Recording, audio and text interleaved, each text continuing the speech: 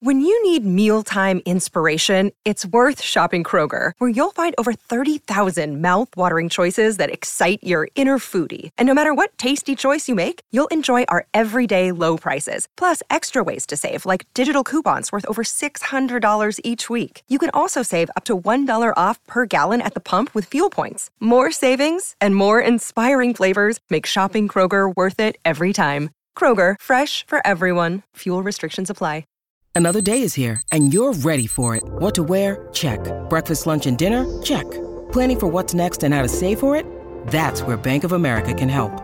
For your financial to-dos, Bank of America has experts ready to help get you closer to your goals. Get started at one of our local financial centers or 24/7 in our mobile banking app. Find a location near you at bankofamerica.com/talktous. What would you like the power to do?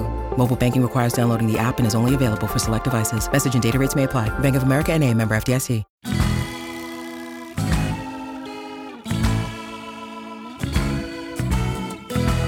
Hello, and welcome to Slate Money Succession. I'm Felix Salmon of Axios. I'm here with Emily Peck of Axios. Hello. I'm here with Elizabeth Spires of the New York Times and all manner of other fabulous places. Hello. And we have a very special guest this week, Mr. Ewan Raleigh. Welcome. Hello. Thank you for having me. Ewan, introduce yourself. Who are you, beyond being one of the world's great Murdochologists? I am an investment banker. I set up an investment banking firm 27 years ago, which causes me to travel around the world. And in my spare time, I watch Succession.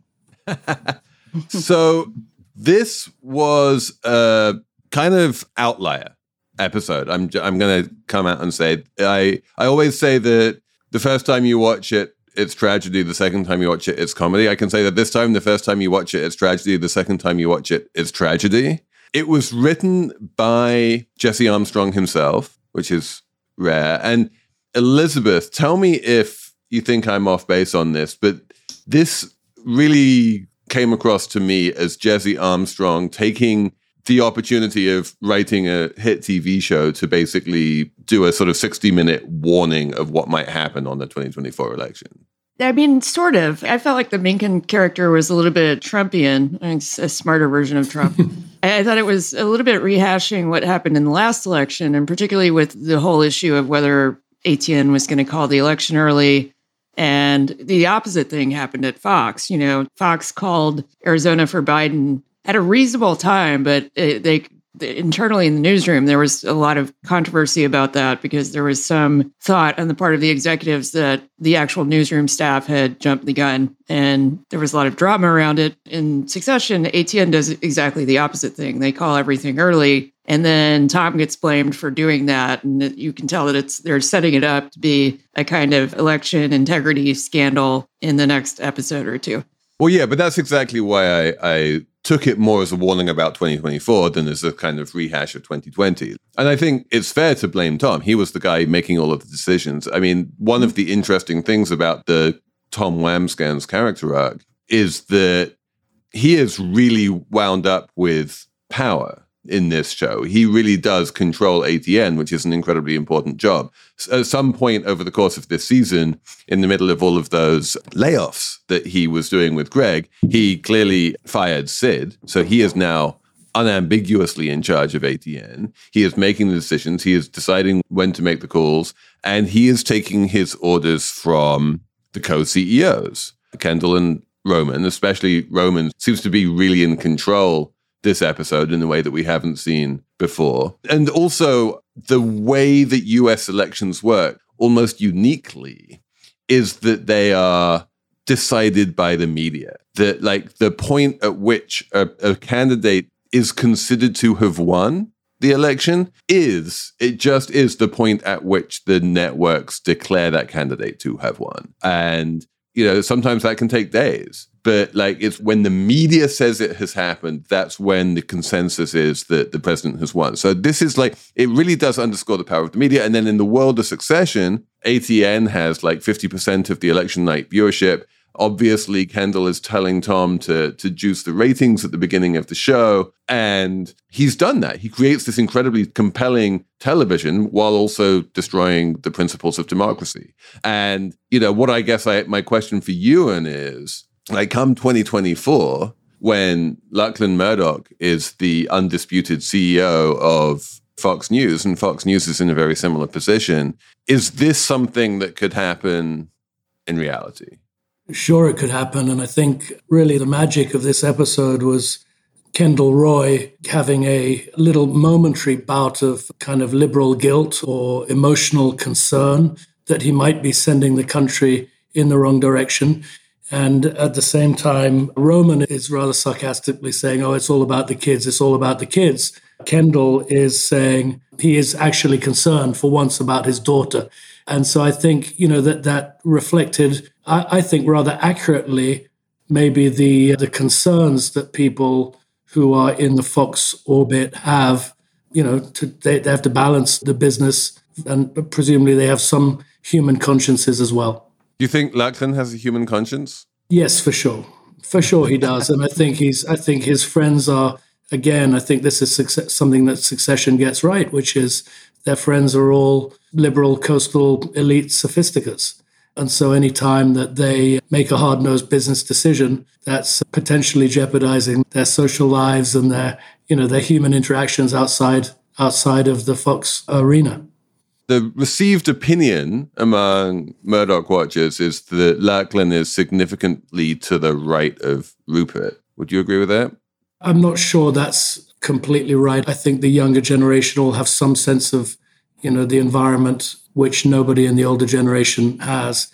I think Lachlan may be the Roman character in this episode, although in many ways he's more like Kendall, I suspect. Emily, what's your big picture take here?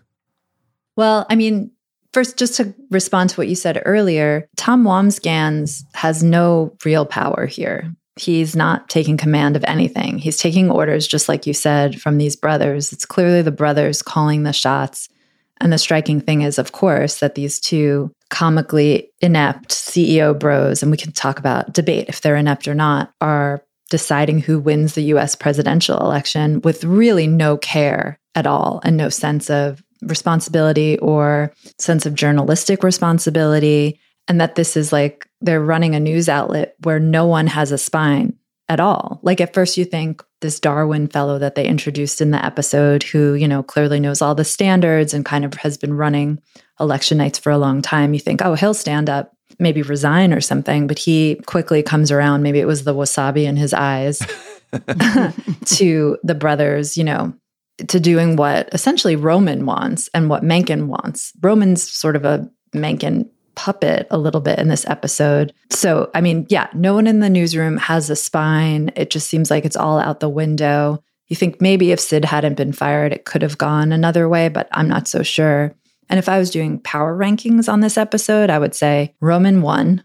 Totally. Kendall came across to me as weak. Like, I guess he cares about his daughter, or he did for like a microsecond, but he was more concerned with Roman having a relationship with this potential president than he was really with his daughter's anything. Shiv, she really cocked it up. By the end, she's crying and swearing revenge, but she comes across just at the bottom of the heap here. She finally tells Tom she's pregnant, and that goes over not well at all. It's just like a total failure of, information is a bottle of fine wine, and Shiv kind of screwed up her pour with that one, I think, So yeah. Tom definitely, you might disagree with me about the power of Tom, but I think it's clear that he has more power than Shiv does in this episode. Yes, well, that's he also true.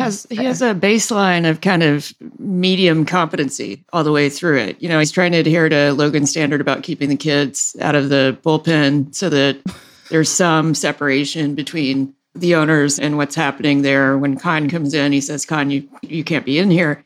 And he's trying to manage all of this while he's managing the family infighting. And in the middle of the chaos, Shiv pulls him aside and says, I'm pregnant. As somebody who's done election night coverage, I had a moment of sympathy for Tom when that happened. Like, why do you have to do this now?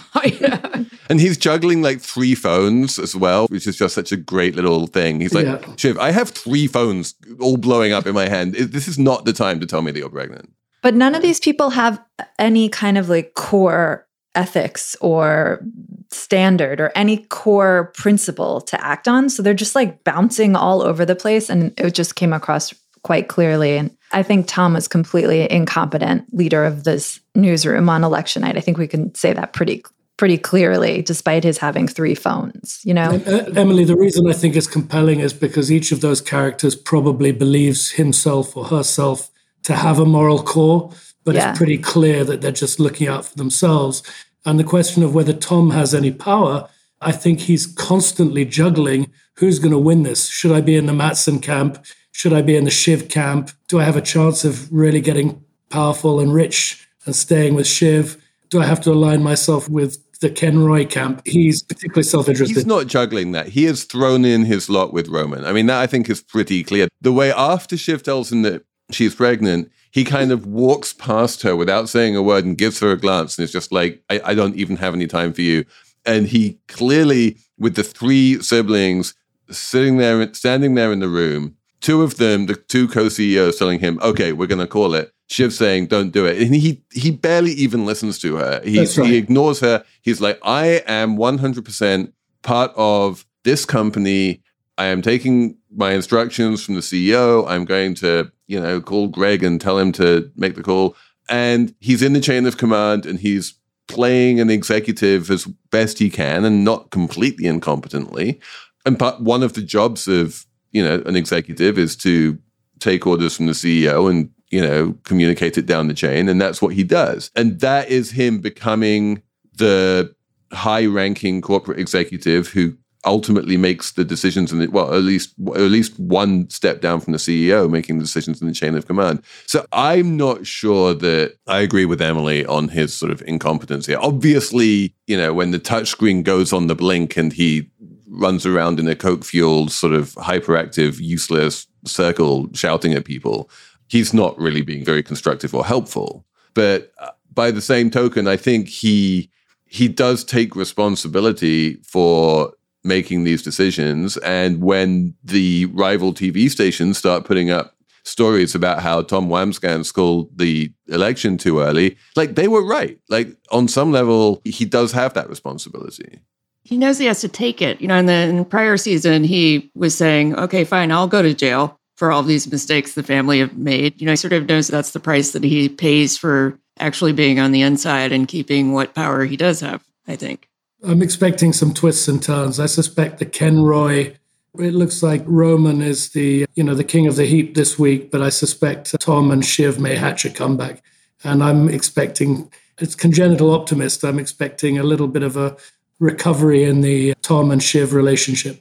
One question I had, maybe Elizabeth or you can answer this. When Fox on election night is doing election coverage, Murdochs aren't involved in making the call. Like, that's just a creation of Jesse Armstrong's creativity that Tom Wamsgans looks to the CEOs to make the call on whether he should call the election, right? I would think it's more like... Yeah, I don't think so. I mean, they would want a heads up. And if it was... Heads up, yeah. ...going to be a surprise, I think they would, want some input. But for the most part, especially for stuff like that, because there are actually, norms that if you violate, that you sort of get kicked out of the pool of people are taken seriously and given information as the returns are coming in. So you don't want to... Yeah, but those norms are like, don't let the exit polls leak, right? And also, I think we do need to remember that Rupert is a journalist. He is a newsman by trade. He cares about the news on some level. And you're absolutely right, Emily, that Rupert's Fox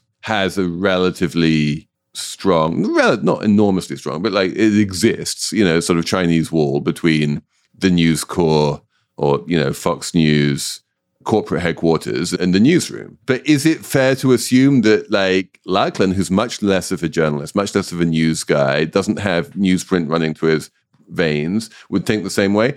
Not necessarily. And also, even Rupert was perfectly happy to, effectively step in as the editor-in-chief of the New York Post and tell it what to cover and how to cover. And, when that famous thing about like Dick Gephardt becoming the vice presidential nominee was just a story from Rupert that he decided to put on the front page of the New York Post. Maybe he treats Fox News differently from how he treats the New York Post, but in principle, yeah, the Murdochs meddle. Of course they meddle. No, Rupert turned behind Tony Blair, which helped him very significantly in his first election. I think there's a great line in this episode when Tom says, "No brass on the battlefield." That's one of Logan's Geneva Conventions. Obviously, completely butchering what the Geneva Convention is. But anyway, I liked the idea that there are three principles coming down, each to try and influence. And I suspect that does reflect the way the Murdochs behave, as best I can tell, or the way I've seen it from a distance is I think Rupert tried not to get involved, micromanage, but would come in with a big call every now and then. I don't think they're on the fringes of the newsroom in a conference room deciding how to call it quite. But that may be a bit of poetic license, dramatic license.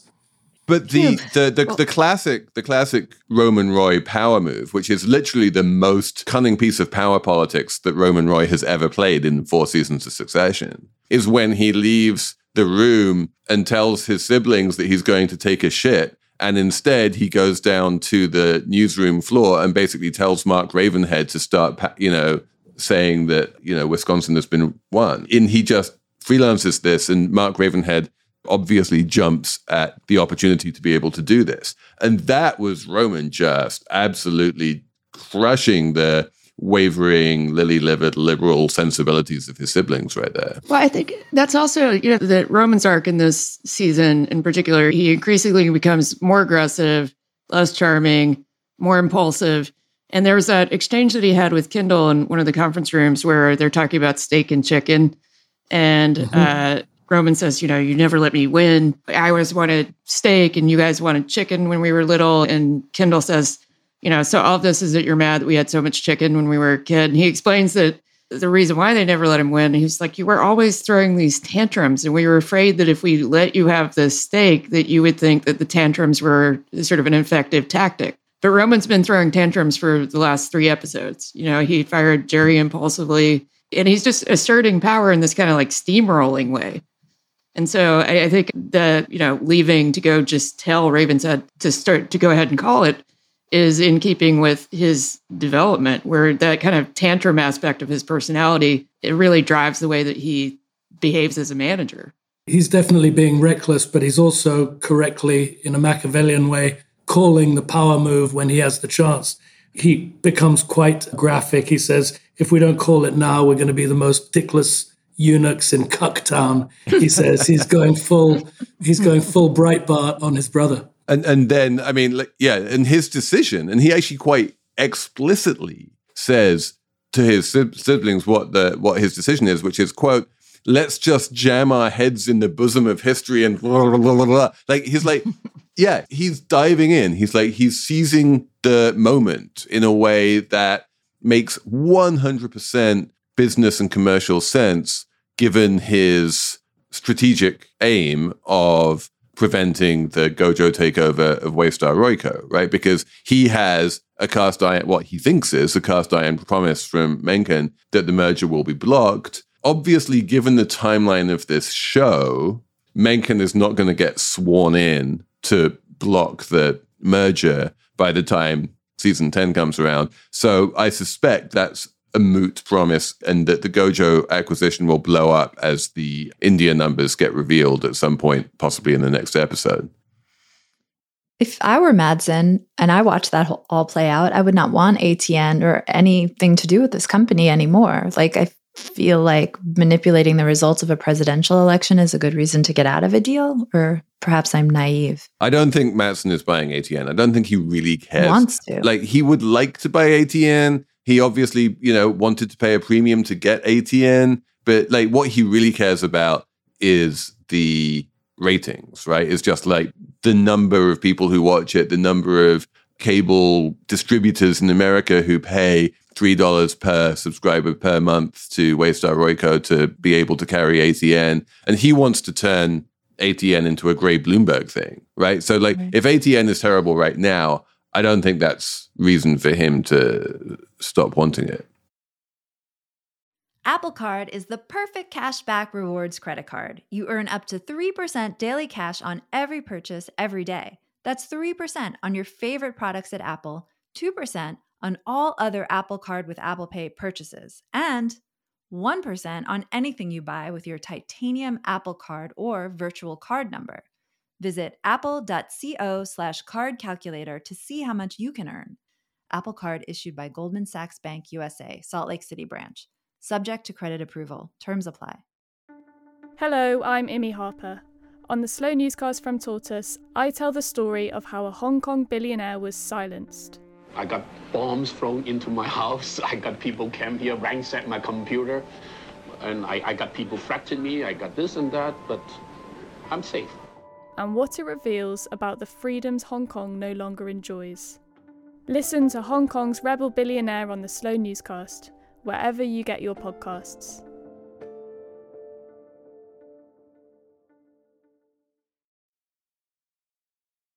I was going to ask if we could please talk about the new Greg in this episode. He has a new relationship with Madsen as a normalist and has seemed to really cultivate that new relationship. And I feel like if, again, with power rankings, Roman's on top, but Greg is shifting slowly upward. Although Tom does try to rank him back down to Gregging, he still seems to have a little more power than he used to. They're all insulting Greg all the time, and they've got harsher when they're busy on election night. They're all particularly insulting to Greg. I think there's some foreshadowing here. And when I'm predicting the future arc of the show, I like Shiv and Greg to come into power. And I think from the liberal viewpoint, maybe Shiv's going to win in the end. But Greg, who says at the beginning of the show, he says, I'm feeling pretty good. When Tom's like, no, of course I'm tense. This is a tough situation. And there's a moment where Greg takes a beat. He steps back and he says, I'm feeling pretty good. In what is the shortest pre-credit sequence of the show. Like, it's just like, boom. Greg feels like he has some information. Maybe even Tom's teaching him how to guard that information. Or I think rumors of Greg's demise may be overblown. I like him for a comeback. Yeah, but he keeps hilariously overplaying his hand. And so when Shiv corners him in the closet and he admits that he knows about her and Madsen and he tries to extort her and he says, silence is golden, but how golden? And Shiv says, and Shiv completely just ethers him. She says, the deal she offers is not very appealing. She says, how about I offer to let you keep all of your internal organs on your inside instead of pulling them out of your asshole? And then he backs off. I love that scene because she's so much shorter than him. Yeah. She's really looking up at him. And it's such a weird, like the power dynamic of having to look up at someone where you're trying to like ream them out is a little dodgy. It's also great when she asked him, Gregory, are you attracted to me? And then there's this very uncomfortable pause for a minute. And then she just lets him have it. She goes, because if you try to fuck me, I'll kill you. Ewan, I need to ask you, what happened last night in that sort of weird, coked up, debauched evening with Madsen and Greg, where Madsen forced Greg to dance with an old man. He said he didn't want to dance, but they made us dance. Like, that's a real Logan move that Madsen pulled back there. He also had to drink some drinks that aren't normally considered to be drinks. So he said, isn't that what it was a hit of bodily fluid. Well, yes, exactly. I think one of the magic things of this TV show is the script writing is so dense. And I know in your last episode they talked about playing it straight, that they never want to play the humor too heavy. But you can tell there are writers just throwing zingers in all the time. I love the line also about, I don't want to get addicted from 2 nights in a row. He says when Tom tries to make him take coke too so that he can't subsequently blackmail Tom, presumably. I think, if you'd like me to project my own vile fantasies, I think they went out pretty late around New York downtown. They went to some probably inappropriate bars and probably a couple of gay bars too. I think Madsen is pansexual. And Emily, you were being naive, I'm afraid. I think when you said Madsen is, doesn't want to own this somehow compromised asset. I think Madsen is the most cynical player of the whole lot. I think he's half Daniel Ek from Spotify and half the CEO of Tesla. I think he's really just, out there for shits and giggles. And I think he's kind of playing a game with his head of communications and with everybody else. I think he did detest Greg. There's a certain lurking cunning to Greg. Greg is almost it's a Shakespeare. I hope I'm not becoming too pretentious now. It's a Shakespearean character. He's the fool who actually has the wisdom. And I think Greg knew very well what he was doing and somehow, against his better interest, went out with Madsen and the crew who despise him and condescend to him and won them over by playing the game. And again, I'm going full in on this prediction. I think Greg's got a pretty good future in the last couple of episodes of this TV show. I mean, I was thinking it parallels Greg's arc with the Roys too, because he comes in as a fool. They see him as a fool, but he still managed to ingratiate himself into, the chain of command and be Tom's, right-hand guy. Tom treats Greg exactly, as far as I could tell, as he was describing Matsson treating Greg. Like, that's what Greg is for. Is to and be as abused. Logan treats Greg, and as Kendall treats Greg. But like there is definitely a dynamic in this family where you demonstrate your ability to rise up the ranks by just taking a bunch of shit from a bunch of people, and the more shit you take, the more you survive. Did Greg tell us he didn't, when he was firing 100 people in 2 days, did he tell us he didn't really feel anything? He was fine with it. I think Greg's learning quickly. Well, there's that great piece of writing where, in the beginning, Tom gives Greg the speech about information in the wine bottle and blah, blah, blah. Information is key, and you store it, you hoard it, and then you smash somebody in the face with it. And he talks about going out with Matsson, and you think, oh, they just made fun of him the whole night. But then later, it reveals that he found out about the Shiv-Matsson alliance while he was out drunk with Oscar and Matsson and all those people. So he has that wine bottle of information, and then he uses it to kind of smash the potential alliances between the three siblings later.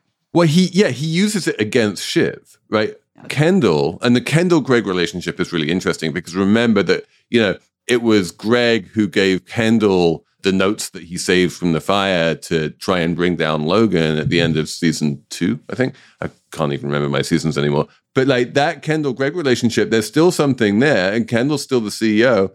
And when Kendall comes up to Greg and just asks him, is Shiv working with Matsson? Greg says yes. He immediately coughs up the information. It is unclear to me whether he does so with like some sort of cunning motivation because he wants to harm Shiv, or whether he just does so because he's congenitally incapable of keeping a secret. And if someone asks him for a secret, he will just tell them. I think their lives are so transactional, they have to make judgment calls on the fly. And Greg is kind of bumbling his way through, but he seems to keep his head above the water quite well. And he does whatever he has to do to keep his head above the water. Yeah, I'm not sure that was super cunning, but I think he, like all of them, right? That's the premise of the show. They're all keeping their options open. You talked about it in the last podcast. There are constant flows backwards and forwards. There are no real friends. There are just, useful contacts at any point. So I don't think Greg's decided exactly which team he wants to be on yet. This episode is brought to you by Progressive Insurance. Hey, listeners, whether you love true crime or comedies, celebrity interviews, news, or even motivational speakers, you call the shots on what's in your podcast queue, right? And guess what? Now you can call the shots on your auto insurance, too. Enter the Name Your Price tool from Progressive. The Name Your Price tool puts you in charge of your auto insurance by working just the way it sounds. You tell Progressive how much you want to pay for car insurance. Then they'll show you a variety of coverages that fit within your budget, giving you options. Now, that's something you'll want to press play on. It's easy to start a quote, and you'll be able to choose the best option for you fast. It's just one of the many ways you can save with Progressive Insurance. Quote today at Progressive.com to try the Name Your Price tool for yourself and join over 28 million drivers who trust Progressive. Progressive Casualty Insurance Company and Affiliates. Price and coverage match limited by state law. Let's talk about the biggest fuck up in the episode by far, which is when Kendall asks Shiv to call Nate. She doesn't. She just pretends to call him. And it's like, just fucking call him. Like, even if you can lie about what he tells you, you can make something up, but like, at least call him. That was just Shiv just on self-destruct mode. Yeah. She could have just called him. She could have even said, listen, my brothers want me to ask you this. Yeah. That's, I think, how I would have played it. And then, fudge the answer a little bit. But it was so obvious that she was lying. It was almost like self-sabotage. Her whole trajectory in this episode felt like self-sabotage in some way. Yeah, she starts off low and gets lower over the course of the episode. She achieves nothing. She just loses. Give her a break. She's got a lot going on. Her father just died, Felix. She's concerned about She loved democracy. him. The pregnancy thing. And she's pregnant. She hated / loved him. And she went to Tom to apologize, remember? Like, that is also in Succession. Like, I don't think you're supposed to do that. That's part of their fucked up dynamic, right? They're constantly either humiliating or showing hints of frailty. They're going to get back together. They're probably going to win, and maybe Greg's going to be part of it. And she even screwed up because she had gone to Kendall and Roman and said, Tom can't be trusted anymore. And they immediately had her back. And in maybe like the following scene, Tom said something to Shiv, like, you're getting hysterical, which they say to her on multiple occasions in this episode, which was sort of interesting. Kendall immediately says something like, watch it, buddy, is on her side, which is good for her. It feels like, she's got backup. But by the end, she's destroyed it. She's sabotaged it. Isn't the showrunners playing with our emotions? Because at the end, the closing stages, she's walking away from Fox News or whatever it is, from ATN, and she's on the phone to Matsson and she swears revenge. Right. The fascinating thing is there was a brief minute, right? So Kendall and Roman gave her an offer on the private jet. Like, do you want us to fire Tom? And she demurs. She's like, yeah. Then she has that big fight. In the previous episode with Tom, she has a really bad interaction with Tom in the hallway. And she's really angry at her soon-to-be ex-husband. And they make the same offer a second time. They're like, do you want us to fire him? And this time she's like, yeah, I think I do want you to fire him. And they seem perfectly okay with that and wanting to fire Tom. But she can't keep that alliance with her brothers for long enough for that to happen. Like, the weird thing is that Tom was, one breath away from getting fired, and it's only because Shiv fucked up on that phone call to Nate thing that he didn't get fired. But she's Elizabeth Murdoch. She's disparaged as a woman. There's a heavy laden hint of sexism through all of this. The two brothers said that they were going to take care of her and include her in every decision. They've completely blown through all of that. She's absolutely morally right to be plotting against them. Okay, so Ewan, since you know these guys personally, tell us about the parallels between Shiv, Tom, and Elizabeth and her, Matthew Freud, her ex-husband. Well, the Matthew Freud thing is pretty dysfunctional. I don't know what kind of lawyers you have review these before they go out, but Matthew Freud fathered a baby by Elizabeth's best friend. And Elizabeth, the best friend, didn't say who the father was, and Elizabeth held the baby and was very supportive of her best friend's single mum, and quite quickly discovered that Matthew Freud was the dad. I think Matthew Freud's a lot more slick than Tom. Tom is sort of clunky, right, in this show, and although he has a certain cunning, Matthew Freud has more cunning and maybe even less scruples. But the interesting thing is for Elizabeth, I think she's always been on the fringes, and she had some success in the TV arena. But I think there was always a suggestion that she probably wouldn't take over because she was a girl and it should probably be a boy. I think we're seeing a lot of echo of that. And I think, I'm looking forward to finding out how woke the showrunner is, because if he's woke, the woman's going to win. And the conventional modern TV, book, movie arc in the United States today is the female character has to come out on top. So now I'm being a little cynical, but I think there's a really good parallel there. I don't know if you've talked about this in the podcast, but one of my favorite news stories of the last year is the idea that in Rupert Murdoch's latest divorce settlement from Jerry Hall was as one of the clauses of the settlement. Jerry Hall purportedly had to agree not to discuss any biographical ideas or any show ideas with the writers of Succession. That was part of her divorce settlement, which I think goes to show how closely this does mirror the psychodrama that's the Murdochs. And I think Shiv is Elizabeth for sure. There was definitely a lot of misogyny running through this episode with the way Shiv was treated in those boardroom meetings, calling her hysterical, telling her to calm down, portraying her as crazy. And she acted it too in a way where she was getting choked up a lot, and that was intentional, I think, intentionally kind of playing up her weakness in this world, at least according to these people in this world.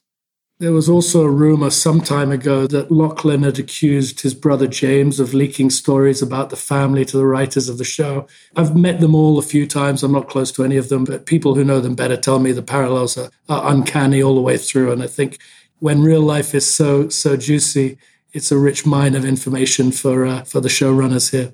In terms of the gender relations here, the other thing that gets dropped in is Kendall creating what he calls an extra layer of bubble wrap around his daughter, which completely freaks out Rava because he didn't bother to inform her mother that he was going to be sending dark SUVs to follow them around the city, which is just he then has this conversation with Shiv about whether or not he's a good dad. And he realizes on some level that this is just not what a good dad does. But there is a feeling or undercurrent there that he's trying to do the man thing and, protect his women folk from whatever dangers might be lurking around the next corner. I think he says in this episode, everything I do is for you. And it's just so nakedly false. It rings so hollow. It echoes the kind of thing that Logan would say. His only model for fatherhood is Logan. And so he's, of course, concerned that maybe he's fucking it up too.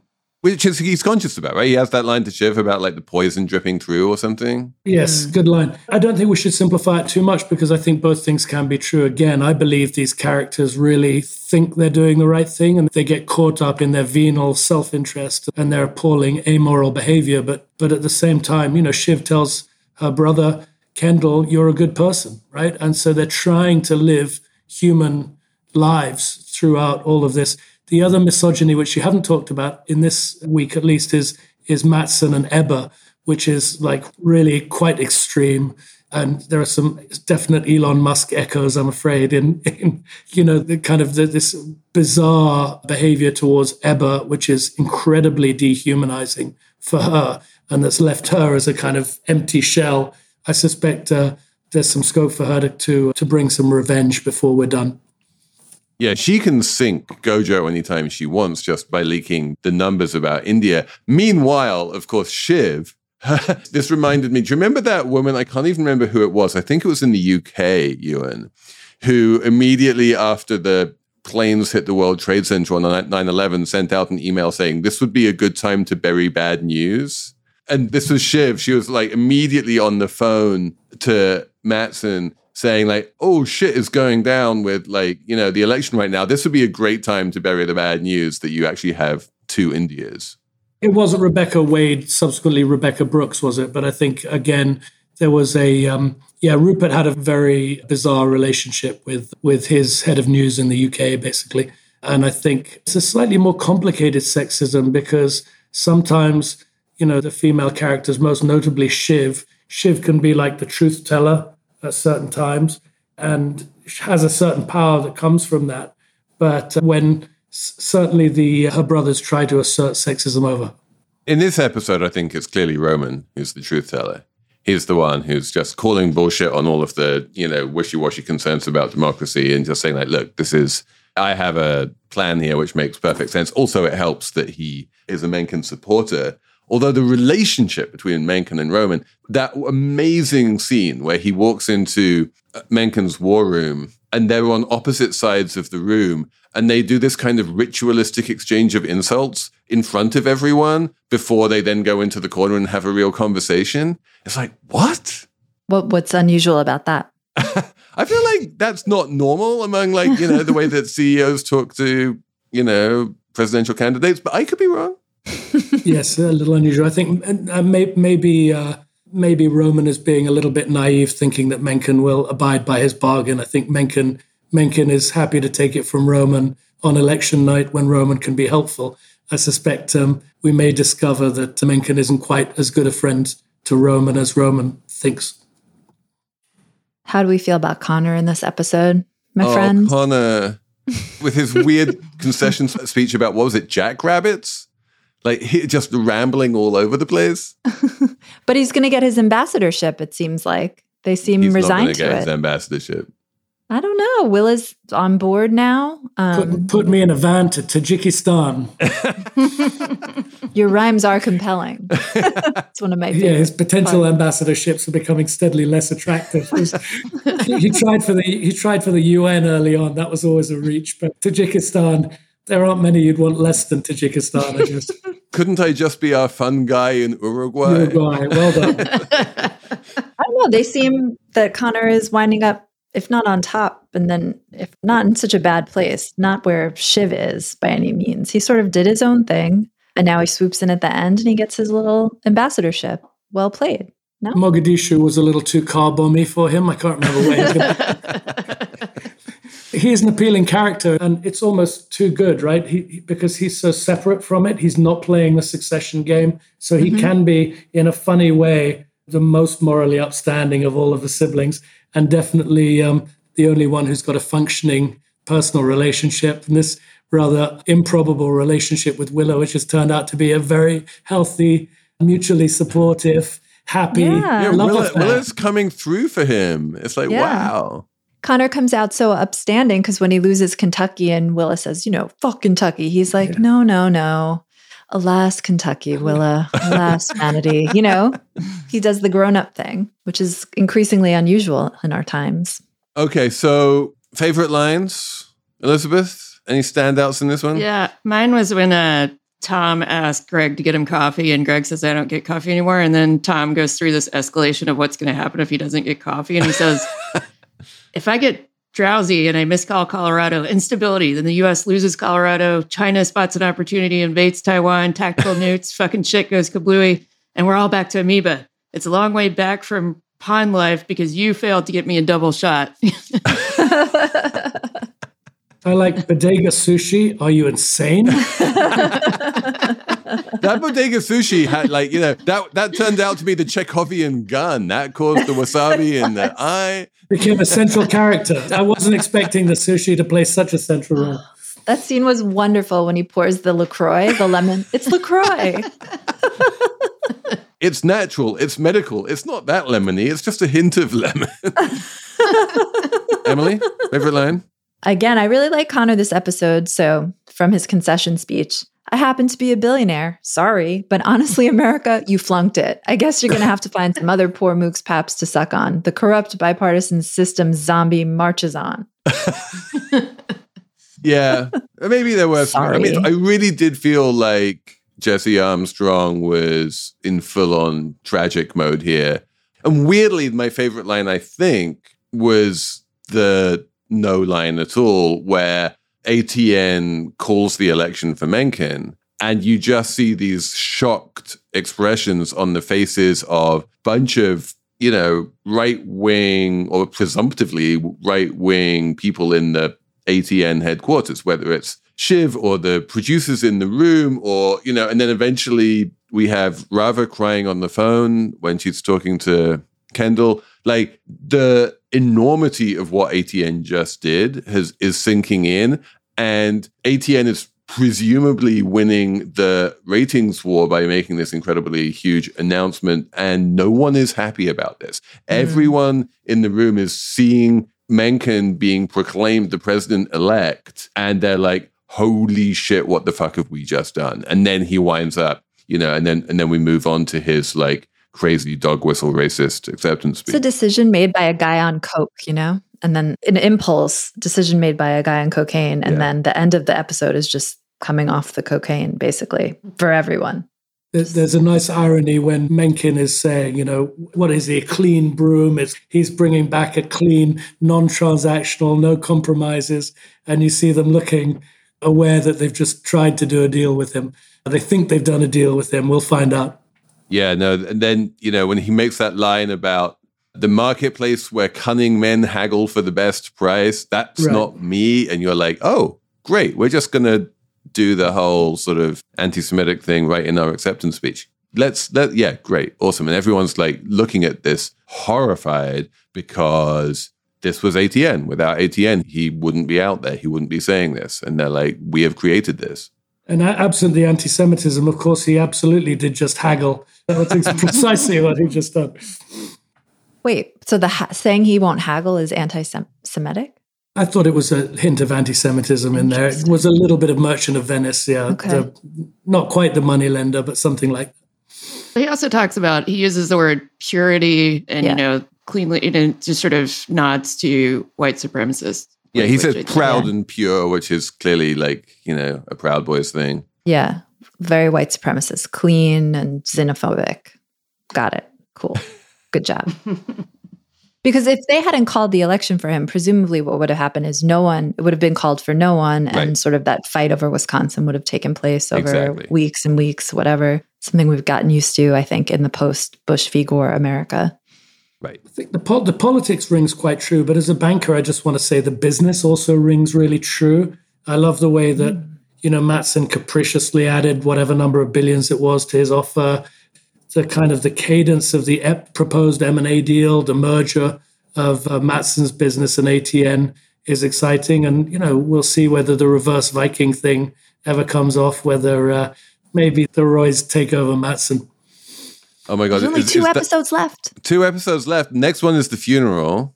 Is Kendall going to attempt his reverse Viking run in the middle of his dad's funeral? Like this is a very Succession move to have like 2 huge things happening at the same time.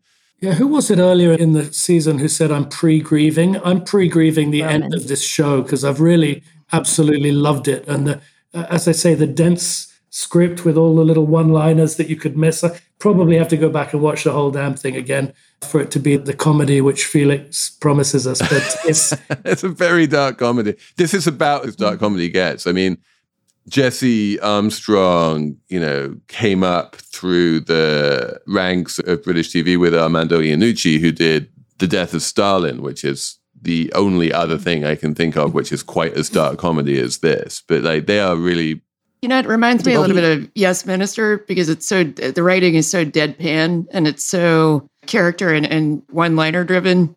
It doesn't have the overt, this is obviously a comedy. That's the thing, right? Is that Veep and Yes, Minister comedies, right? And The Death of Stalin and Succession are much darker than that, and they aren't as laugh out loud funny.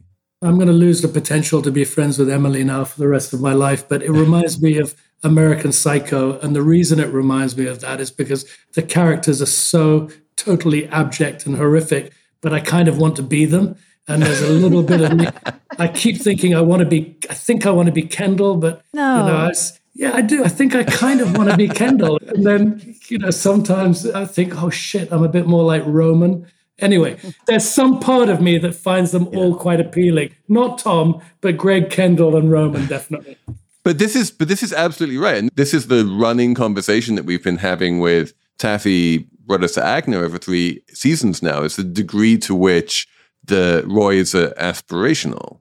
They are terrible people, but there is this hint of aspirational wealth and power around them, and it's undeniable. I do investment banking in the fashion industry, and this notion of the quiet, it's become a cliche now, the quiet luxury of their clothes has permeated the discussion of investment activity going into the luxury goods business and the apparel business. And, Succession is having quite a significant impact on the way investors think. I mean, it's crazy to say that, but on some level, they're absolutely aspirational. Guilty as charged.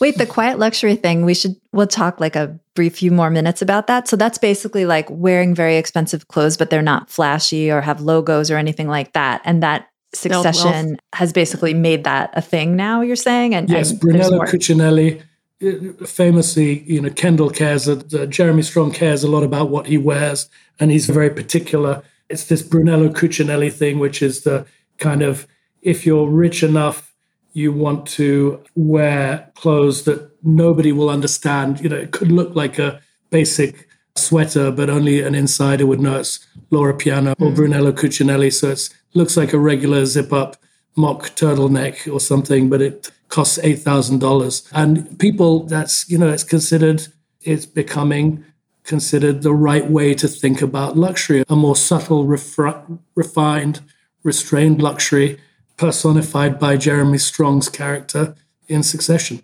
That's so American that you have like this show about like the worst people ever, and then people aspire to look just like them, and a whole American industry dream. is pivoting to be like them more. That's the American dream, to behave so badly as the Roys. I had my book party this week, and the financier turned up wearing a very lovely sort of sport coat, which turned out to be made of boiled cashmere, which is apparently a thing. And when I complimented on him and said it was the thing I was most jealous of on the whole, like at the whole party, he said, yeah, the thing is, it's the second most expensive material object I own after my car. He's like, that is how expensive these things get. I think Isaia in Naples has really run with the boiled cashmere thing. Yeah, it's a very exciting trend in menswear. They boil the cashmere? Why? It gives it a little extra texture. Interesting. You wouldn't notice unless you notice. You don't know unless you know. If you know, you know. Ewan, thank you so much for coming on this show. This was absolutely mind-expandingly awesome. What a pleasure to be on the podcast. You're doing God's work, and this is such a wonderful show. Thanks for letting me chit-chat about it. We will be back on Saturday with regular Slate Money. We will be back next Monday with episode 9, which looks like it's going to be Logan's funeral. Presumably there's only one Roy dying in this season. And yeah, many thanks to you and Relly for coming on, and many thanks to Jessamine Molly of Seaplane Armada for producing. And we'll be back on Saturday.